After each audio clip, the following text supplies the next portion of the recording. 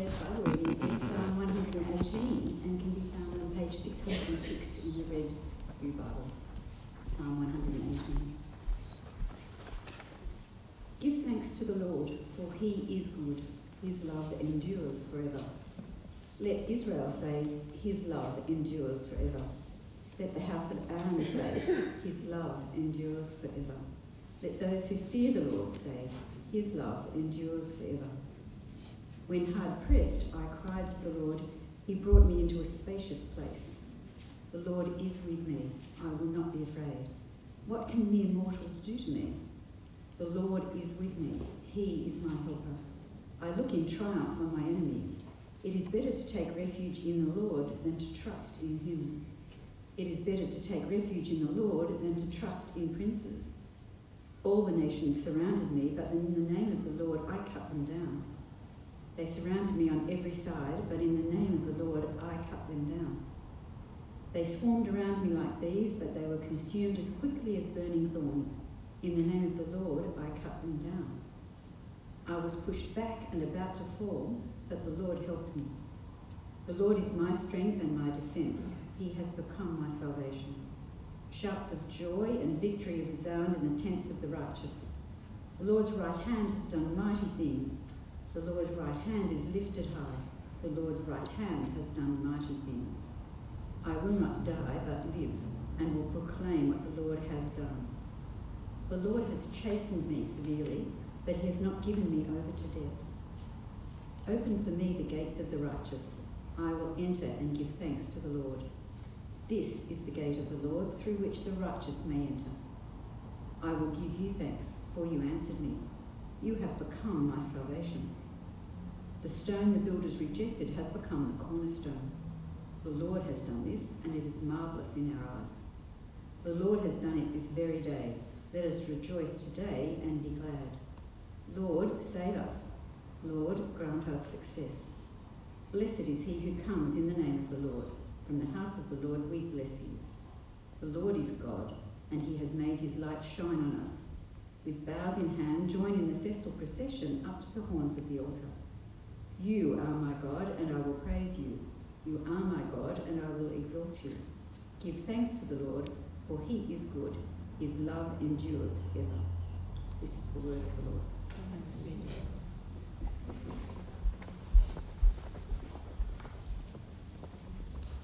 Well, good morning. It's nice to be with you once again as we look together at God's Word. Last week, if you were here, we looked at Psalm 116, today 118, and if you want to have a look at Psalm 117, the one that comes in between, it's 2 verses. I don't think we'll make a whole sermon out of 2 verses of a psalm, so you can have a read of that yourself. Let's pray, and then we'll look at this passage. Our loving Father, we thank you so much for your word, that you speak to us and you reveal yourself, you reveal your truth, you reveal your purposes for us as your people. Help us as we reflect on the words of this psalm and as we think about our own lives and as we think about your work in the world and in us. Help us to be strengthened, encouraged in our faith, that we might stand firm. We pray it in Jesus' name. You may not have noticed it if you're following on the screen, but it's a bit more obvious actually if you're following it in the Bible. But the first verse of this psalm is exactly the same as the last verse. It begins in exactly the same way as it ends. Give thanks to the Lord, for he is good. His love endures forever. I guess those words, that reminder to give thanks to God, they sort of form bookends at the beginning and the end of the psalm, always being thankful to God in good times, but also in hard times as well. The psalm really picks up many of the same sort of themes as the one that we looked at last week, Psalm 116. It'll do us no harm again to see them and to think about it again this week. Being thankful. Just remembering to say thank you, especially remembering to say thank you to God. It ought to come naturally to us, and yet we know with our children, our grandchildren, we're constantly reminding them to say please and thank you. And we need to be reminded again to be thankful towards God, for He is good. We thought about God's goodness last week. Notice the reason for the psalmist's thankfulness to God.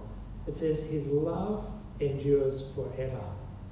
And he wants to make sure that everyone realises this. Let Israel say, His love endures forever. Let the house of Aaron say, His love endures forever. Let those who fear the Lord, I presume that's kind of everyone, His love endures forever.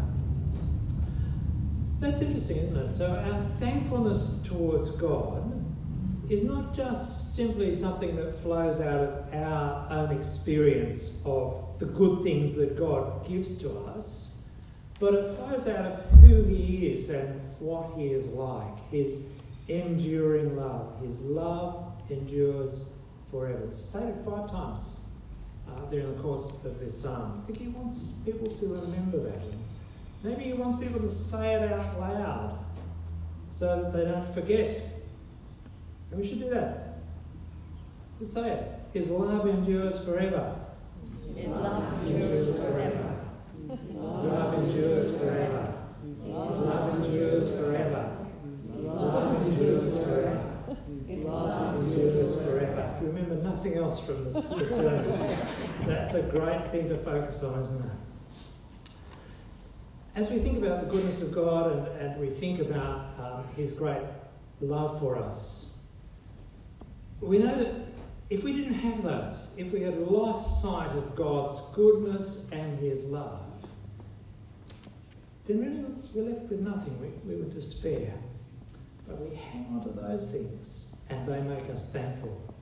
However, the writer of this psalm knows that life in this world can be really hard. It's not always easy to keep our eyes fixed on the goodness and the love of God. And so in verse 5, the writer of the psalm sort of thinks back to the time when, as he says here, he was hard pressed. If you look in the old version of the NIV and the Red Bibles, it says he was in anguish.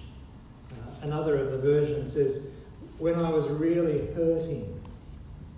Another puts it rather graphically, when pushed to the wall. In September 2002, Louisa Hope was diagnosed with multiple sclerosis. In the same month, she turned 40 and her husband divorced her. It was a pretty tough time for Louisa. Life had been tough for her. In December 2014, she was having coffee with her mum. They were in the Link Cafe, Martin Place. The chances, I'm told, of any one Australian having MS and being caught up in a terrorist hostage situation is 1 in 39 billion. Now you work that out. Thankfully, Louisa and her mother survived the siege and that terrifying gunfight that brought it to an end, although she was pelted with shrapnel, including one really nasty piece of shrapnel that was embedded in her left foot. She spent 3 months in hospital, 3 operations, and now she walks with the aid of a stick. ABC journalist Lee Sales earlier this year published a book that is entitled Any Ordinary Day. You probably can't read the subtitle from there, but it says Blindsides, Resilience, and What Happens After the Worst Day of Your Life. She interviews a number of basically pretty ordinary people going about their ordinary day, but who were confronted with anything but ordinary circumstances. And she's interested to understand how people manage to get on with life and seem to find the resilience not only to survive, but in some cases to thrive after being so hard-pressed, as the writer of the psalm puts it. Louisa Hope is the first person that is spoken about in the book. And Lee Sales asks her, when this cluster of events happened all at once, did you think, why me? It's not fair? How did you process it, she asks. Louisa thinks for a few moments. It was shocking and life-changing. It really was. It's like you're standing on the shore watching the ocean suck the life right out of you. But, she adds, the truth is, I believe in God. I have a personal faith, and I had to just rely on that. It was like, I have to trust God's best intention for my life. Otherwise, I would have just fallen into a screaming heap. It's not the kind of reply that Lee Sales, who is sceptical at best when it comes to religion, it's not the kind of reply that she was expecting. But as you read through the dialogue, it's very clear that Louisa's Christian faith, it's very deep, it's very sincere, and it made all the difference to how she managed that experience. The second person that's interviewed and that's spoken about in the book is Michael Spence. He's the Vice-Chancellor of Sydney University. Sales writes, in 1988 he met Beth at Oxford University. They married and spent nearly 2 decades living and working in the UK and building a family. In 2008, Michael was invited to become Vice-Chancellor of Sydney University, and the family, including 5 children, aged from 3 to 16, moved to Australia. The first sign that something was wrong came about 4 years after their arrival, when Beth, Michael's wife, complained of a sore hip. She was admitted to hospital on November the 28th, 2012. Michael says very precisely and deliberately.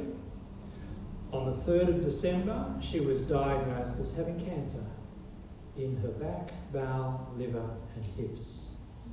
By the 22nd of December, she was dead. Now, both Michael and Beth had been committed Christians for many years. Michael actually is an ordained Anglican minister. How do you think your view changed? Asks Lee Sales. And, if you watch 7:30, but she asked virtually the same question of Michael Parkinson just this week. How do you think your view changed? Michael pauses to think. I kept a list on my phone of ways in which I felt looked after. Bizarre coincidences and things that would happen seemed like God saying, I haven't altogether forgotten you. I'm still here. We can get through this. I think it deepened my faith, he says. And I don't say that glibly, because I know that for lots of people, having a sad experience of one kind or another can really decimate their faith. So I don't say it the slightest bit piously or judgmentally. But for me, it did deepen my faith.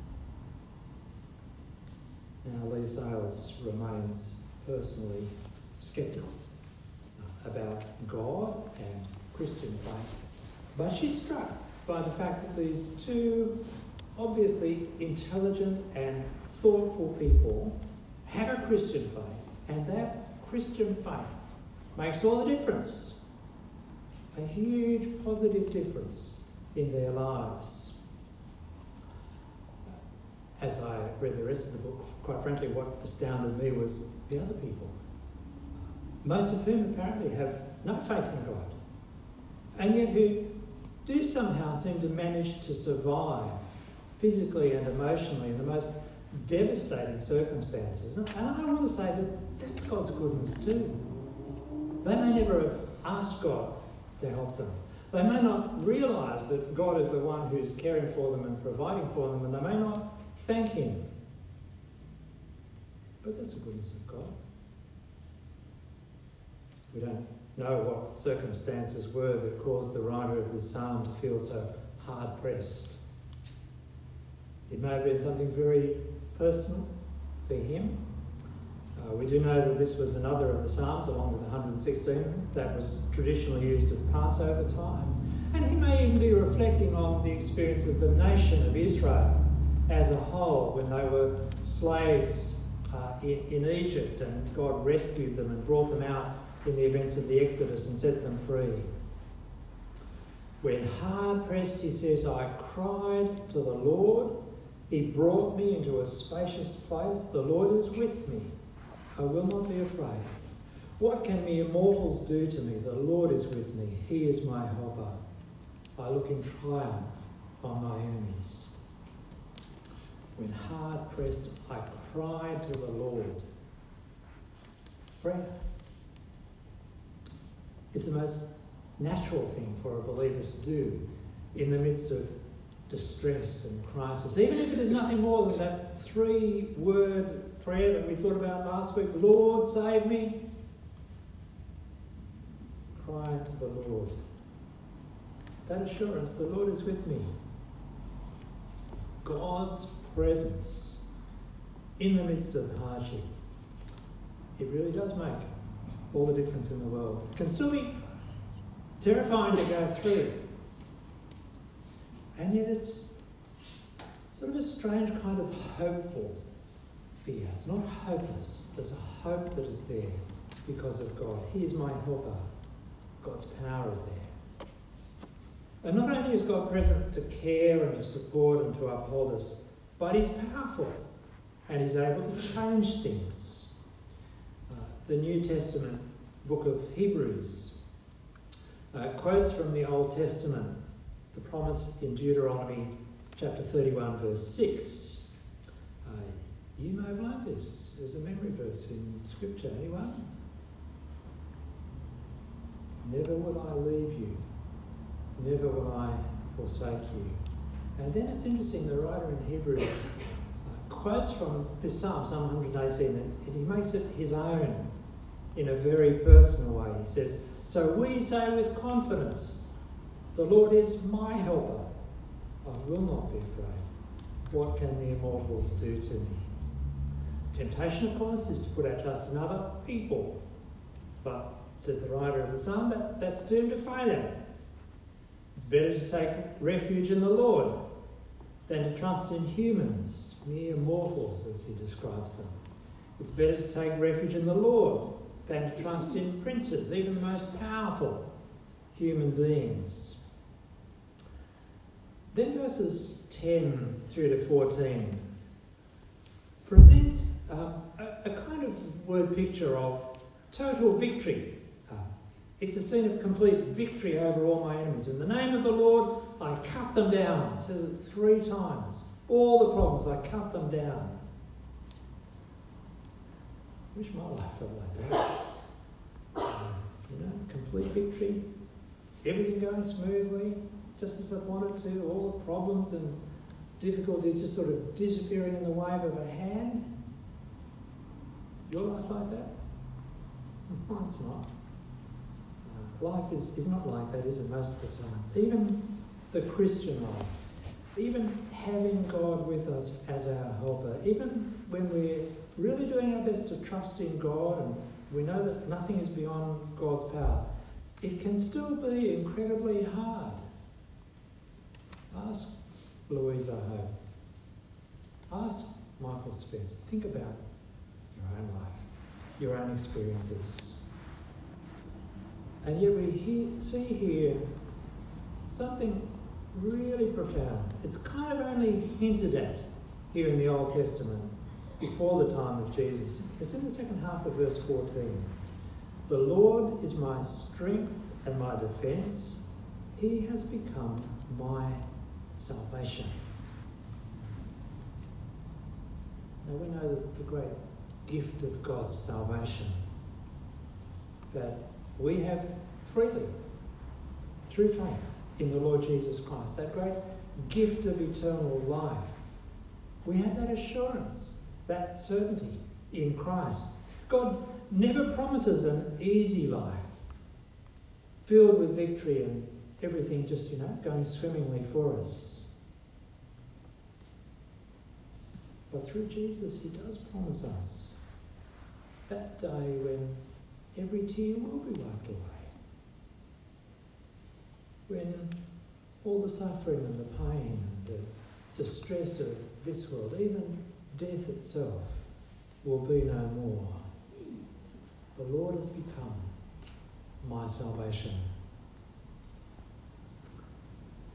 Then in the second half of this psalm, the writer uses three very physical kind of images to encourage his fellow worshippers. The first seems to be in the form of a song. Shouts of joy and victory resound in the tents of the righteous. And then it seems like he's quoting the words of the psalm. The Lord's right hand has done mighty things. The Lord's right hand is lifted high. The Lord's right hand has done mighty things. When I started working on this psalm a few weeks back, our 9-year-old grandson had broken his right arm. And he was in a plaster cast from his hand right up to above his elbow. And that was a bit of a challenge for him. It's just an accident that happened. Accidents can happen when grandparents are looking after their grandchildren. We were kind of thankful it was the other grandparents. It wasn't us. They were upset about it, of course. It was an accident. But it was a bit of a challenge for young Damien for those 6 weeks that his right arm was in plaster. There were just some things that he really had trouble doing with one hand and trouble doing with his left hand rather than his right hand. And you think, well, why does this psalm use this very, very physical language of God's right hand? We know that God is not limited by a physical body, and he's not limited by a radius and an ulna. They're the two bones there that can so easily snap.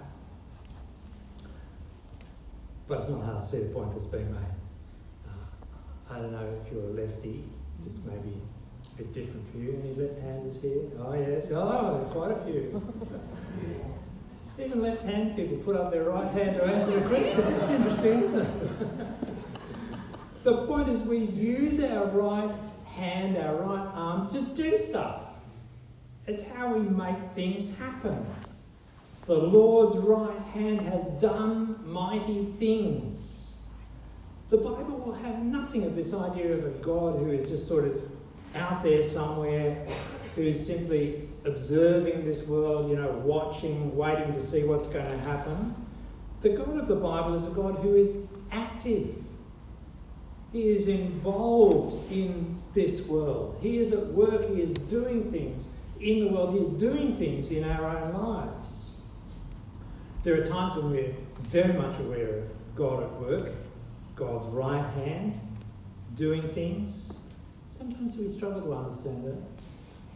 Sometimes we have difficulty working out why God is doing certain things, why he's allowing certain things to happen. Maybe we even have doubts whether he's even there at all. I will not die but live, and will proclaim what the Lord has done. The Lord has chastened me severely, but he's not given me over to death. So this image of God's right hand, powerful, strong, doing things. The second very physical image here is of a bit of a strange one. It's of the gate. Open for me the gate of righteousness. I will enter and give thanks to the Lord. This is the gate of the Lord through which the righteous may enter. Now we usually think of a gate as something that you shut and you close it in order to perhaps keep out intruders, or maybe to keep young children or pets within in an area that is safe. But here the idea of the gate is as a way in. It says, open for me the gates. I will enter and give thanks. Perhaps he's thinking about the temple there in Jerusalem, where God's people came and entered so that they could meet with the Lord and worship him together. Do you remember that great passage in the New Testament in John chapter 10 where Jesus speaks about himself as the Good Shepherd? it's a great passage, but Jesus actually, he sort of mixes his metaphors a bit there. I don't know if you've ever noticed it. He also says, very truly I tell you, I am the gate of the sheep. I am the gate. Whoever enters through me will be saved. So what will the psalmist do when he says he enters through this gate into the presence of God? What will he say? I will give thanks to you. Give you thanks, for you answered me. You have become my salvation. The third very physical image that's used here is of a stone, although it's clearly no ordinary stone. It says, the stone the builders rejected has become the cornerstone. The Lord has done this, and it is marvellous in our eyes. This is actually a passage that is quoted quite a bit in the New Testament, or referred to sort of indirectly, to refer, of course, to Jesus. It was used by Jesus himself. I don't know what your memory's like, but when I was with you last year, we looked at some of the parables of Jesus from the Gospel of Matthew. And in Matthew chapter 21, we read about that parable that's called the parable of the tenants. Do you remember how Jesus speaks about a landowner who plants a vineyard and leases it out to tenants? But when the owner sends his messengers and then eventually sends his own son to collect the produce from the vineyard, the tenants seize them and beat them and even kill them. And the religious leaders who listened as Jesus told this parable, they knew that he was talking about them. Have you never read the scriptures? Jesus asked them. And then he quotes directly from this psalm. The stone the builders rejected has become the cornerstone. The Lord has done this, and it is marvellous in our eyes. The stone rejected by men and women that becomes the cornerstone, the most important stone that is crucial to the structure. And it is, of course, Jesus himself. And then later on, after Jesus had died and risen again to life and had ascended into heaven, in Acts chapter 4, we read of the occasion when Peter and John were boldly telling the people of Jerusalem about Jesus. And the people were responding, and it says that the number of believers had grown to over 5,000. And the religious leaders, again, were incensed both at this preaching about Jesus and also because that lame man, remember, had been miraculously healed. By what power or what name did you do this, they demand to know. And it's interesting, as part of his reply, Peter directly quotes from this psalm and refers it directly to Jesus. He says, Jesus is the stone you builders rejected, which has become the cornerstone. Salvation is found in no one else, for there is no other name under heaven given to mankind by which we must be saved. Now, that's not a very popular message today, is it? That salvation is found in no one else apart from Jesus. In our so-called age of tolerance, the one thing that the builders of today's society reject out of hand is the claim that Jesus is the only way by which we can come to know the one true God and share in that great salvation that he alone has made possible for us. The writer of the psalm, he's kind of speaking by faith, I guess. He says, the Lord has done it this very day. We reflect on what Jesus has done for us, and we can join him in the response. Let us rejoice today and be glad. Verse 26 also picks up, is picked up in the New Testament in speaking about Jesus. Again in Matthew 21, right at the beginning of the chapter. Remember, we hear about Jesus, how he entered into Jerusalem, riding on the donkey with people filled with excitement and laying their own clothing and branches from the palm trees there on the road as Jesus is welcomed. And they shouted in praise, Hosanna to the Son of David, Hosanna in the highest heaven, and they quote directly from this psalm. Blessed is he who comes in the name of the Lord. Now, probably if we go back to the psalm itself, the writer of this psalm, he's probably thinking about the king, the Israelite king, God's chosen representative, as he makes his way into procession, probably into the temple. From the house of the Lord, we bless you.